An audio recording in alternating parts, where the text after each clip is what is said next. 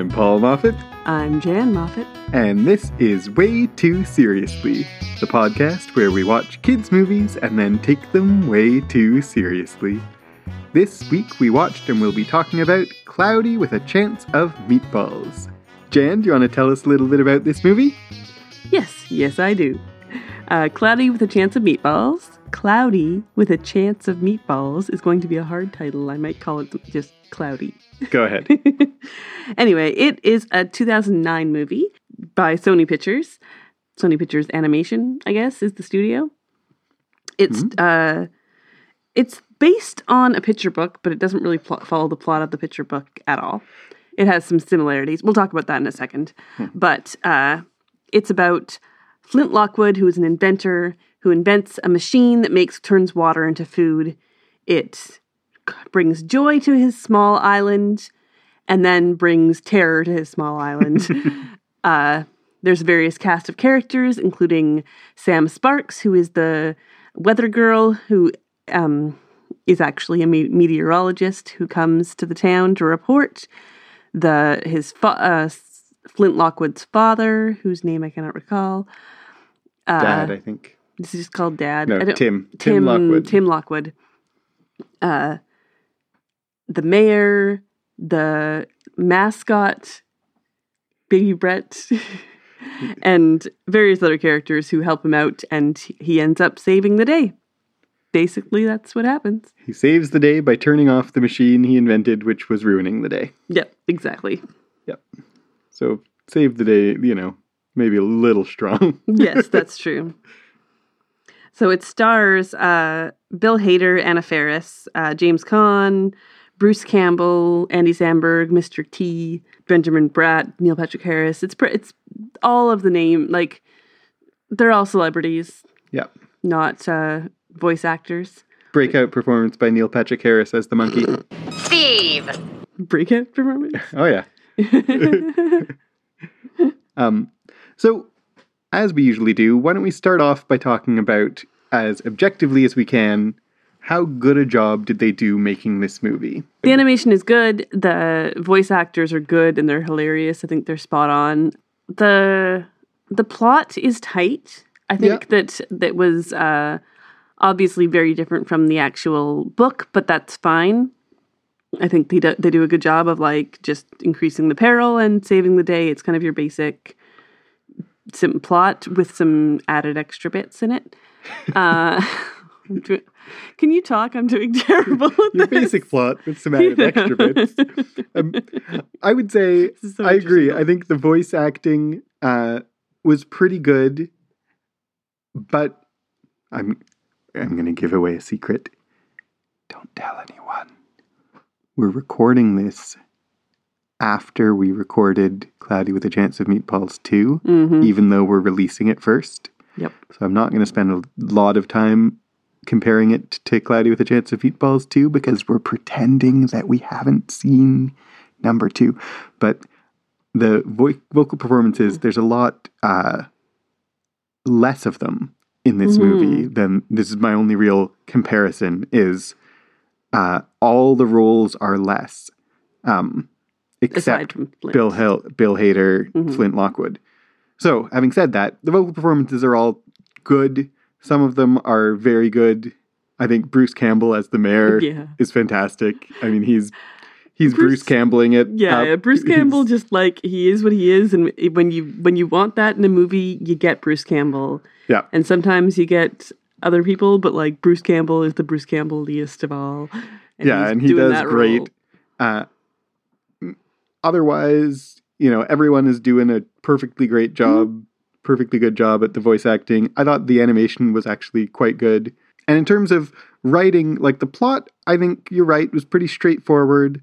They have increasing peril at just when you would expect it to. They're following the playbook of how to ratchet up the tension, ratchet up the conflicts, internal and external conflicts, and there's a time lock on the conflict because the machine, it follows all those beats without a lot of twists and turns. In terms of writing, the dialogue, the script, this movie makes me laugh I think the jokes are very good Yes, in this movie. absolutely. Maybe they're just my taste, and maybe we're moving into how much you enjoyed it. But I feel like the script was quite funny. Yeah, I think what makes the movie is the script, is the fact that despite it being a fairly standard children's movie, that it surprised me in how funny it was and how genuinely I laughed out loud several times during it. And just like Steve the monkey, and like just the joke where the dad has to email something to the son, and like, oh, it's a joke that you've seen before, but it's so funny. And our kids didn't find it obviously very funny at all, but like to any adult who has tried to talk someone over the phone how to use a computer, and he's just he's like asking him to move it across the desktop, and he like has no idea what that means. And, It's like, Dad, just take the icon, drag it into the folder, click on my name in the email, and click send.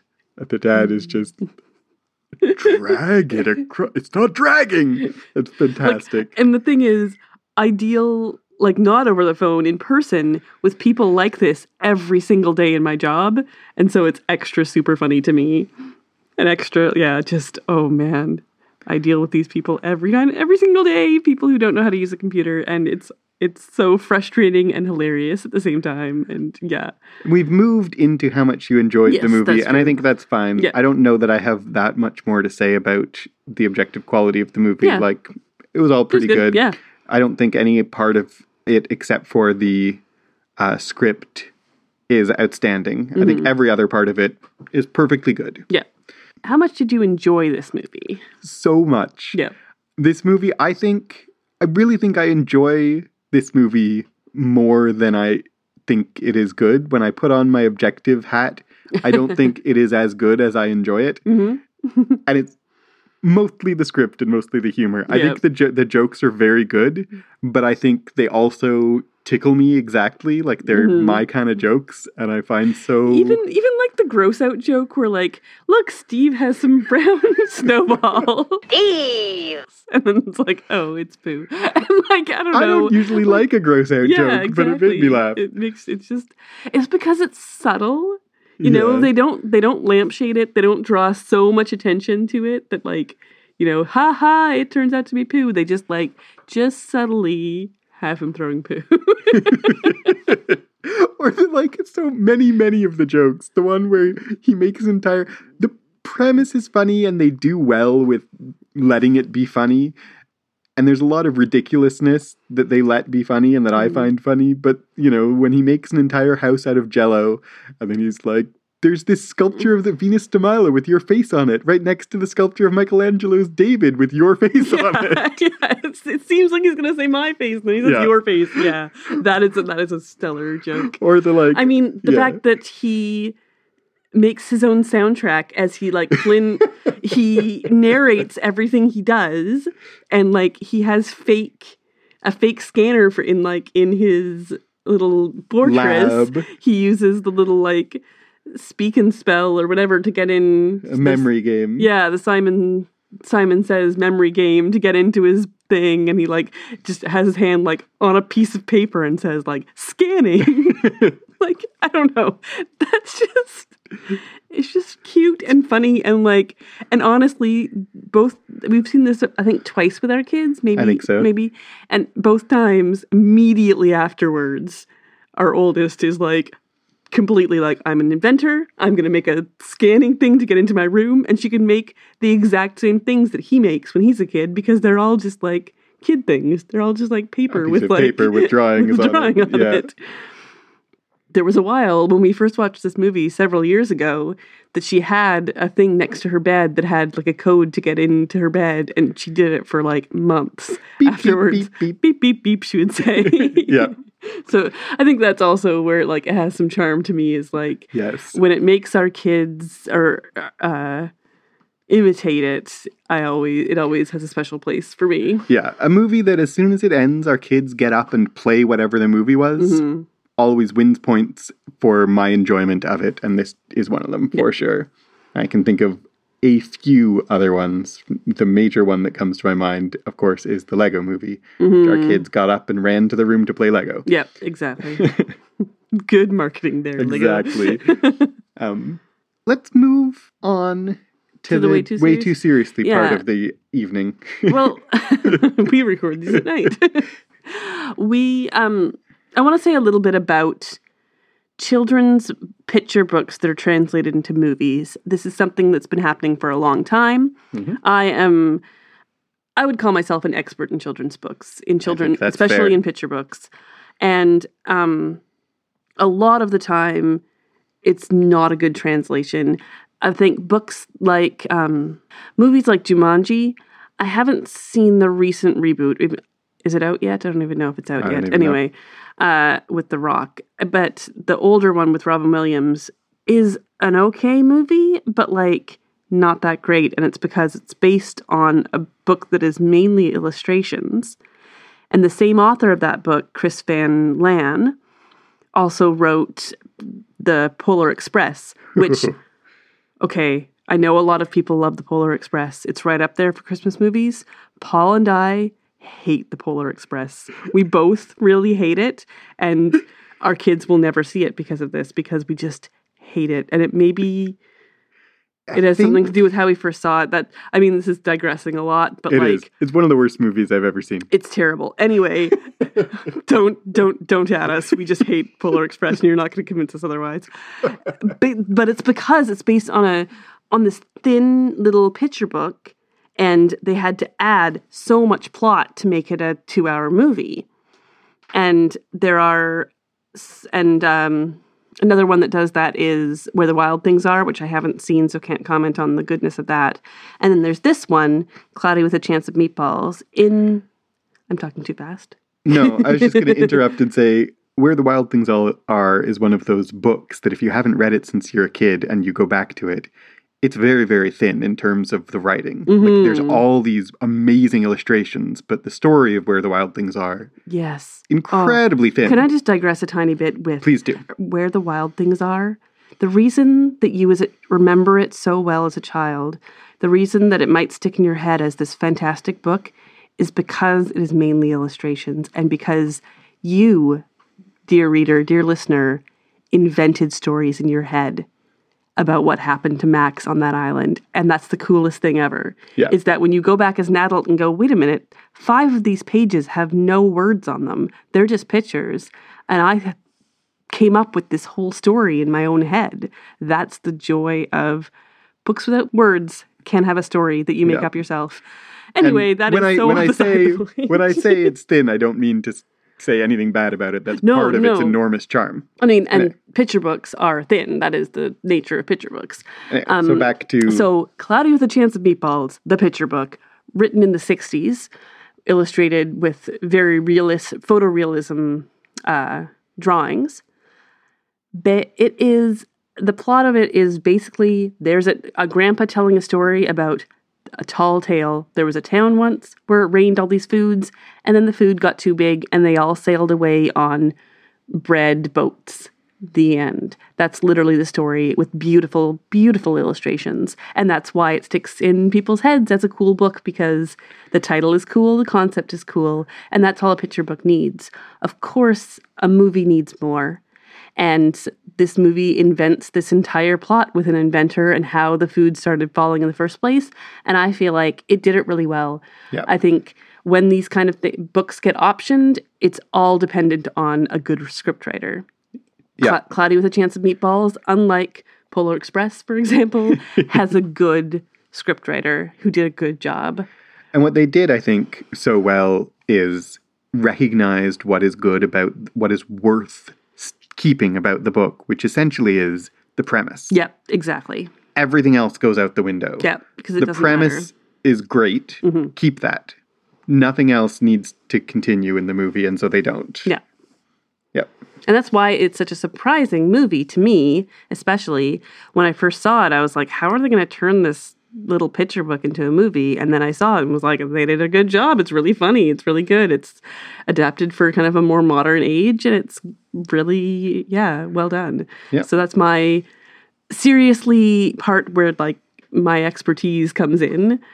There's also, what else do you want to take too seriously, Paul? Well, there's one, I don't know how, whether I maybe should have brought this up in the enjoyment section of the podcast or what, but it struck me this time how much a little island in the Atlantic where they are all dependent on fishing, and then fishing stops and they don't know what to do with themselves.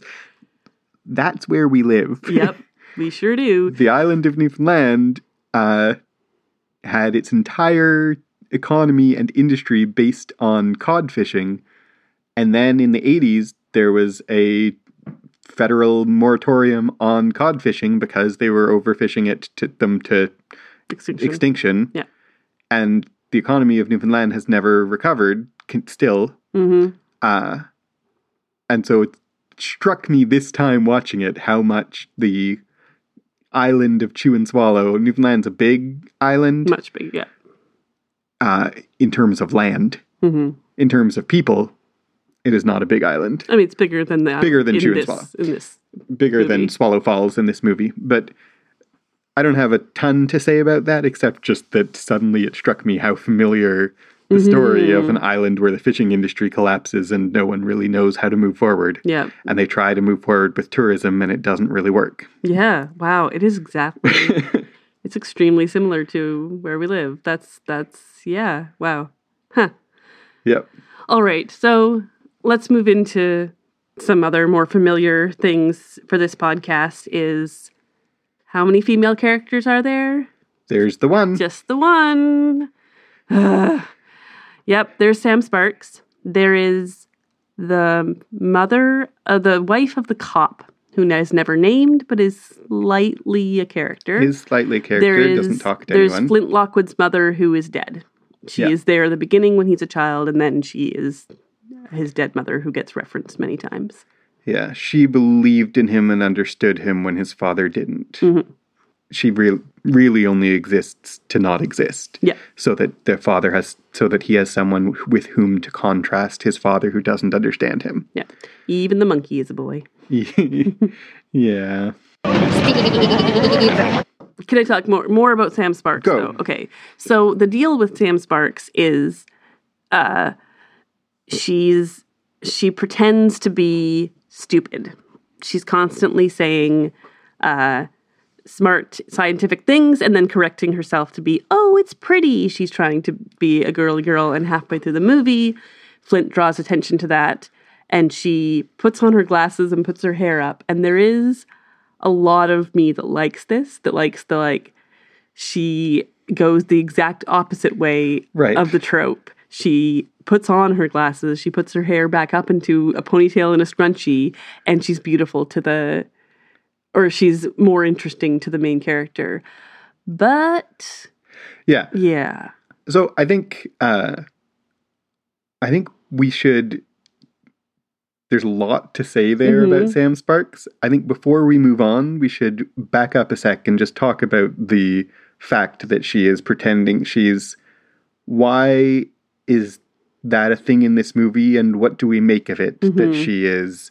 When she's introduced, she's cute and perky, and that's all we ask of a weather girl. And she's, going to be on camera because she's cute. They specifically mention, like, she smushes up against the camera, and he's like, oh, unattractive. Maybe next time she'll be more attractive. And then it goes along the fact that all she needs, all people want of her or expect of her is for her to be cute and perky. Goes hand in hand with she has to pretend not to be smart. And even more than pretend not to be smart, she has to pretend not to be, like, curious. Yeah, absolutely. Right? She has to pretend not to have knowledge and interests that she has. We could... What do you want to say about that? We could keep digging into that, but it seems to me a pointed and not especially subtle, but fairly astute commentary and observation on what is expected of women in everything in the world.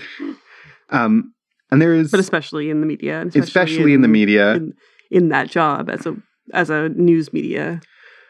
But there's a couple of parts of it, right? Like it's explicitly what it makes her valuable, what gives her value in the world is how she looks. She isn't expected to contribute anything in terms of her intelligence or her curiosity or her talent. And not only that, but she's explicitly expected not to contribute anything. Yeah. And then there's the aspect that I think is well-intentioned, but is more problematic, which is that those two things can't go together. So it's not possible for her to be both intelligent and cute. Like she has to give up one to be the other. And it's the story of her past is that she had to give up her intelligence in order to be perceived as cute. But then the movie makes her do the opposite. It makes her give up her cuteness in order to be perceived as intelligent. And there's some value to deliberately subverting and the trope, doing it exactly backwards, as you said. Like she's all that in reverse. Yeah. And that's why glasses and a ponytail, that's a specific reference to a movie trope. Yes. Not really to something in real life. Like, it partly, sort of, yeah. But why a ponytail and glasses? Yeah. They're specifically referencing that scene in movies where the girl takes off her glasses and takes down her ponytail and suddenly she's beautiful, right? Yeah, absolutely. Yeah. So, there's some value to doing that exactly backwards. But, do you want to say the but? Well, what were you I've been talking a little bit. What's your butt?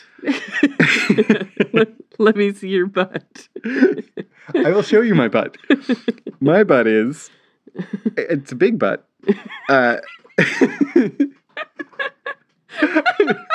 Okay. I'm just making stupid juvenile joke that doesn't even go anywhere. It fits the movie pun. But... Well, there's two things that I think are troubling about that. And the one is that, as I already said, it's continuing to reinforce that you can't have both. You have to choose. You have to choose either cuteness or intelligence. And the other thing is that, as we've mentioned before in Way Too Seriously, when you reproduce a trope to criticize it, you're still reproducing it. And so children watching this movie aren't familiar with that movie trope, but they do have seen now that have your hair down and wear no glasses is to be cute. To wear glasses and have your hair up is to be smart. Yep. So those are my two big issues. My butt is different. Your butt is different from mine. No question. It is that. Damn it, Paul. But I do like your butt. So go ahead. No. I'll move over. I'll make room. Trying to talk. Okay, go. All of her,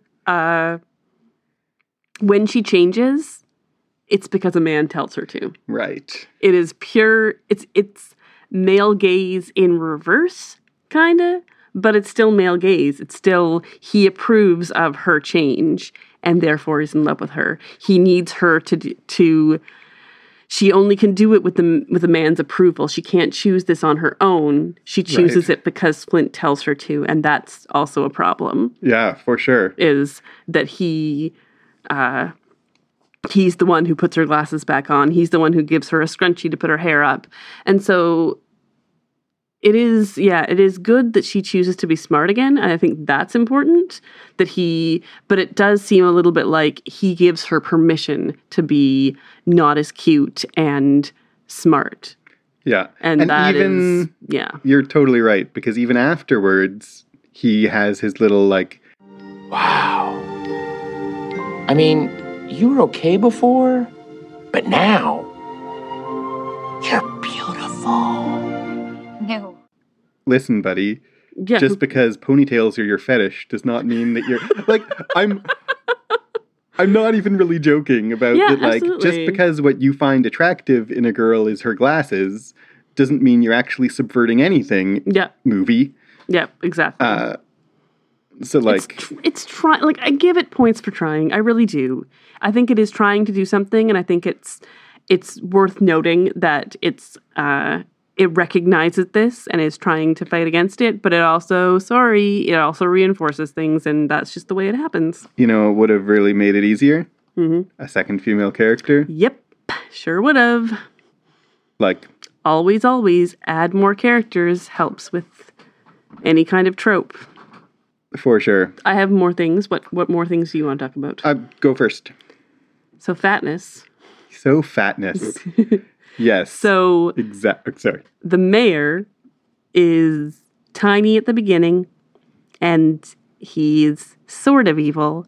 And then as the movie goes on, he keeps cramming his face with food. And as he gets fatter, he gets more evil. Do you agree? You're making a face like you don't agree that they can't see. I think I agree with where you're going with this. I would quibble. I think he's evil right from the beginning because when he is small and tiny, he says like he wants to be big. He wants to be a big mayor of a big town, and if he doesn't, he's just mayor of a bunch of slack-jawed, knuckle-dragging like he insults the town. Yeah, he does insult the town. You're right. But carry on with what you were saying. It does. It feels fat-phobic. It feels like they're making this statement on like these big fat people who need to drive around in their motorized wheelchairs and just keep eating and eating and eating, and that's why they're fat.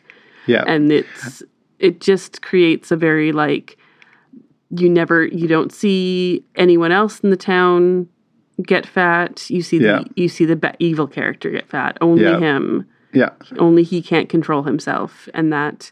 I mean, and not even just can't control himself. I interrupt you to quibble with your word because I think that is even kind of playing in like what you just said about people who are fat and drive around in a motorized wheelchair. That is not because of their moral weakness. But in this movie, it is. Exactly. It's not fatness. It's not a moral weakness. It's not, a lot of the times, it's not a choice. And it's not, there are all kinds of body shapes. And to just like default to the evil character as the one who gets fat is just lazy and fatphobic. And I mean, it doesn't, especially because fat, if it is, which it isn't, but when it is a representation of moral weakness, it's a representation of the moral weakness of gluttony, which is a moral weakness. Gluttony that is not just eating too much, but wanting to consume in general. And a shorthand for representing gluttony is fatness, even though in life those two things are not always connected. Yep. But the mayor's the mayor is the bad guy of the movie, sort of mostly, to the degree that there is one. But his badness is not about gluttony. Yeah. And so it's not well thought out. No. They're like, he wasn't a glutton before. He says he wants to be big. So they make him literally big. But when he says he wants to be big, if we're going to use the 7 deadly sins, he has the sin of pride. Like what he wants is everyone to be looking at him and think he is great. He doesn't want to be consuming things. Yeah. Right? And so they switch what kind of evil he is so that they can make a fat joke. Yeah. And it makes him less purposeful as a villain. Not to mention that, I mean, as a villain, he's not really motivating behind anything. It really is a movie about Flint versus nature. Or Flint versus the creation himself. The mayor is a secondary antagonist, not a primary antagonist. That's true. But the fat thing really is like, if this was a movie, and it could easily have been, and maybe should have been, about gluttony, because you're making food, if you have it be about gluttony, not just overeating, but gluttony in all its different ways, and then you have a character who is fat, I might be willing to say, like, you know, you're physically representing some things about that, maybe. But it is even worse here because they're disconnected. It weakens his character, and it only exists to, like, aren't fat people bad and stupid? And, exactly. Don't they deserve our condemnation? Yeah, exactly. What else do you want to talk about? We could talk about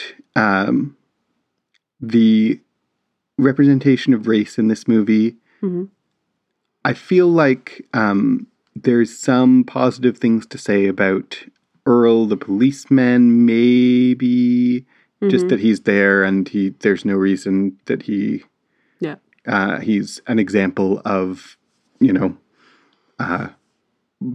benign and pointless representation, and pointless in a good way. Like, there's no reason that him and his family need to be black. They just are. Yep. Manny, the cameraman, is a bit of a... He's Guatemalan. He's Guatemalan, played by a Latino actor. He's played by Benjamin Bratt. There's a bit of a joke that he used to be a doctor back in Guatemala, and it's funny because doctors in America have to do... Doctors from... other countries who come to America have to do not doctor work. Ha ha ha. Yeah. It's kind of brushed off. He's a doctor and a pilot and a particle physicist. Are you really? No, I'm really also a comedian. Ha ha ha ha ha. Yeah. And they're kind of lampshading that, but they're also, I feel like, belittling. They're making a joke out of that. That's a real thing that happens, right? People don't get to use their skills because they're not valued in America. It's making fun of the immigrant experience, but it may also be drawing attention to the immigrant experience, and maybe that's a good thing in some ways, to just like, sometimes if you just completely ignore that happens at all, that's not fair either. So I feel like, despite I can criticize it as well, but I also appreciate that they do have this representation of an immigrant story that is common in America in many places when you come.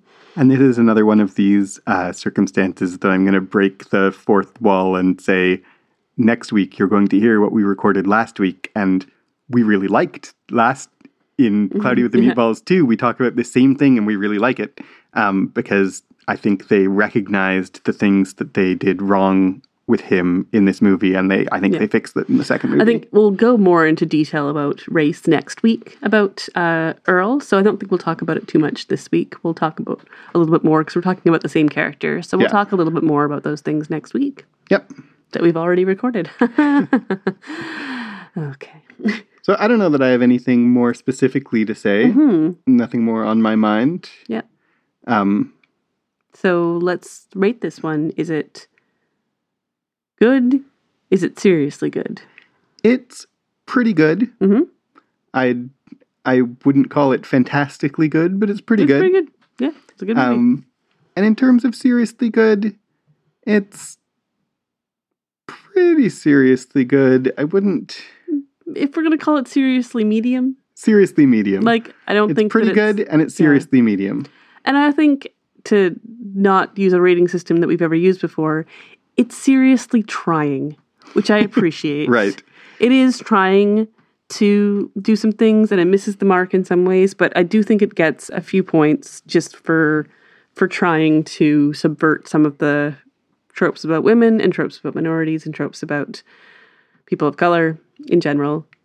It's trying, and it tries more in the second movie, and I appreciate that. So yeah, for sure. That's next week. Cloudy with a Chance of Meatballs 2. Find out what happens in the sequel to both the movie and our podcast. Yeah. So, Paul, if people want to talk to us about Cloudy with a Chance of Meatballs or whatever they want to, except Polar Express, don't add us. Don't add us. How can they add us? You can add us at WTScast on Twitter. We will respond and come and love to hear what you have to say about this movie or any movie. You can also email us at waytooseriouslycast@gmail.com. We'll read all your emails. We'll answer. We'll do a little dance of joy that you sent us an email. I don't know what more you want for us. He's not even joking. He totally does a dance of joy. If you enjoy this podcast, you might also enjoy our other podcast, Clockworks, a podcast about Legion, the TV show. You can find that on Apple Podcasts or on our website, goodstuff.fm/clockworks. The website for this podcast is goodstuff.fm/WTS. And if you enjoy this podcast, you also might want to rate and review it on Apple Podcast. In fact, we would very much appreciate it if you would. I think there are no reviews as I'm recording this, which makes me very sad. So give us a review, please. We'll do a shout out if you have a review, I'm sure. Sure.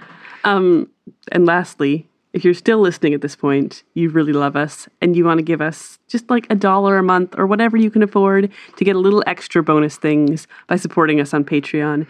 Patreon.com/clockworkscast. You can get cool little bonus episodes, trivia episodes. You can get one-shot episodes. Find out all those things at Patreon.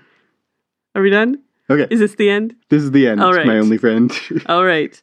So keep on rolling those meatballs, I guess. Keep on rolling those meatballs. I don't know. The sunny skies ahead. Something like that. All right. Goodbye. All right. It's over. Stop listening. Yeah. Turn off your player. We're done. Tra-la-la. Why are you still listening? It's over. Go home. Unless you are home. There's no more podcast. Turn it Stop off. it. Turn it off now.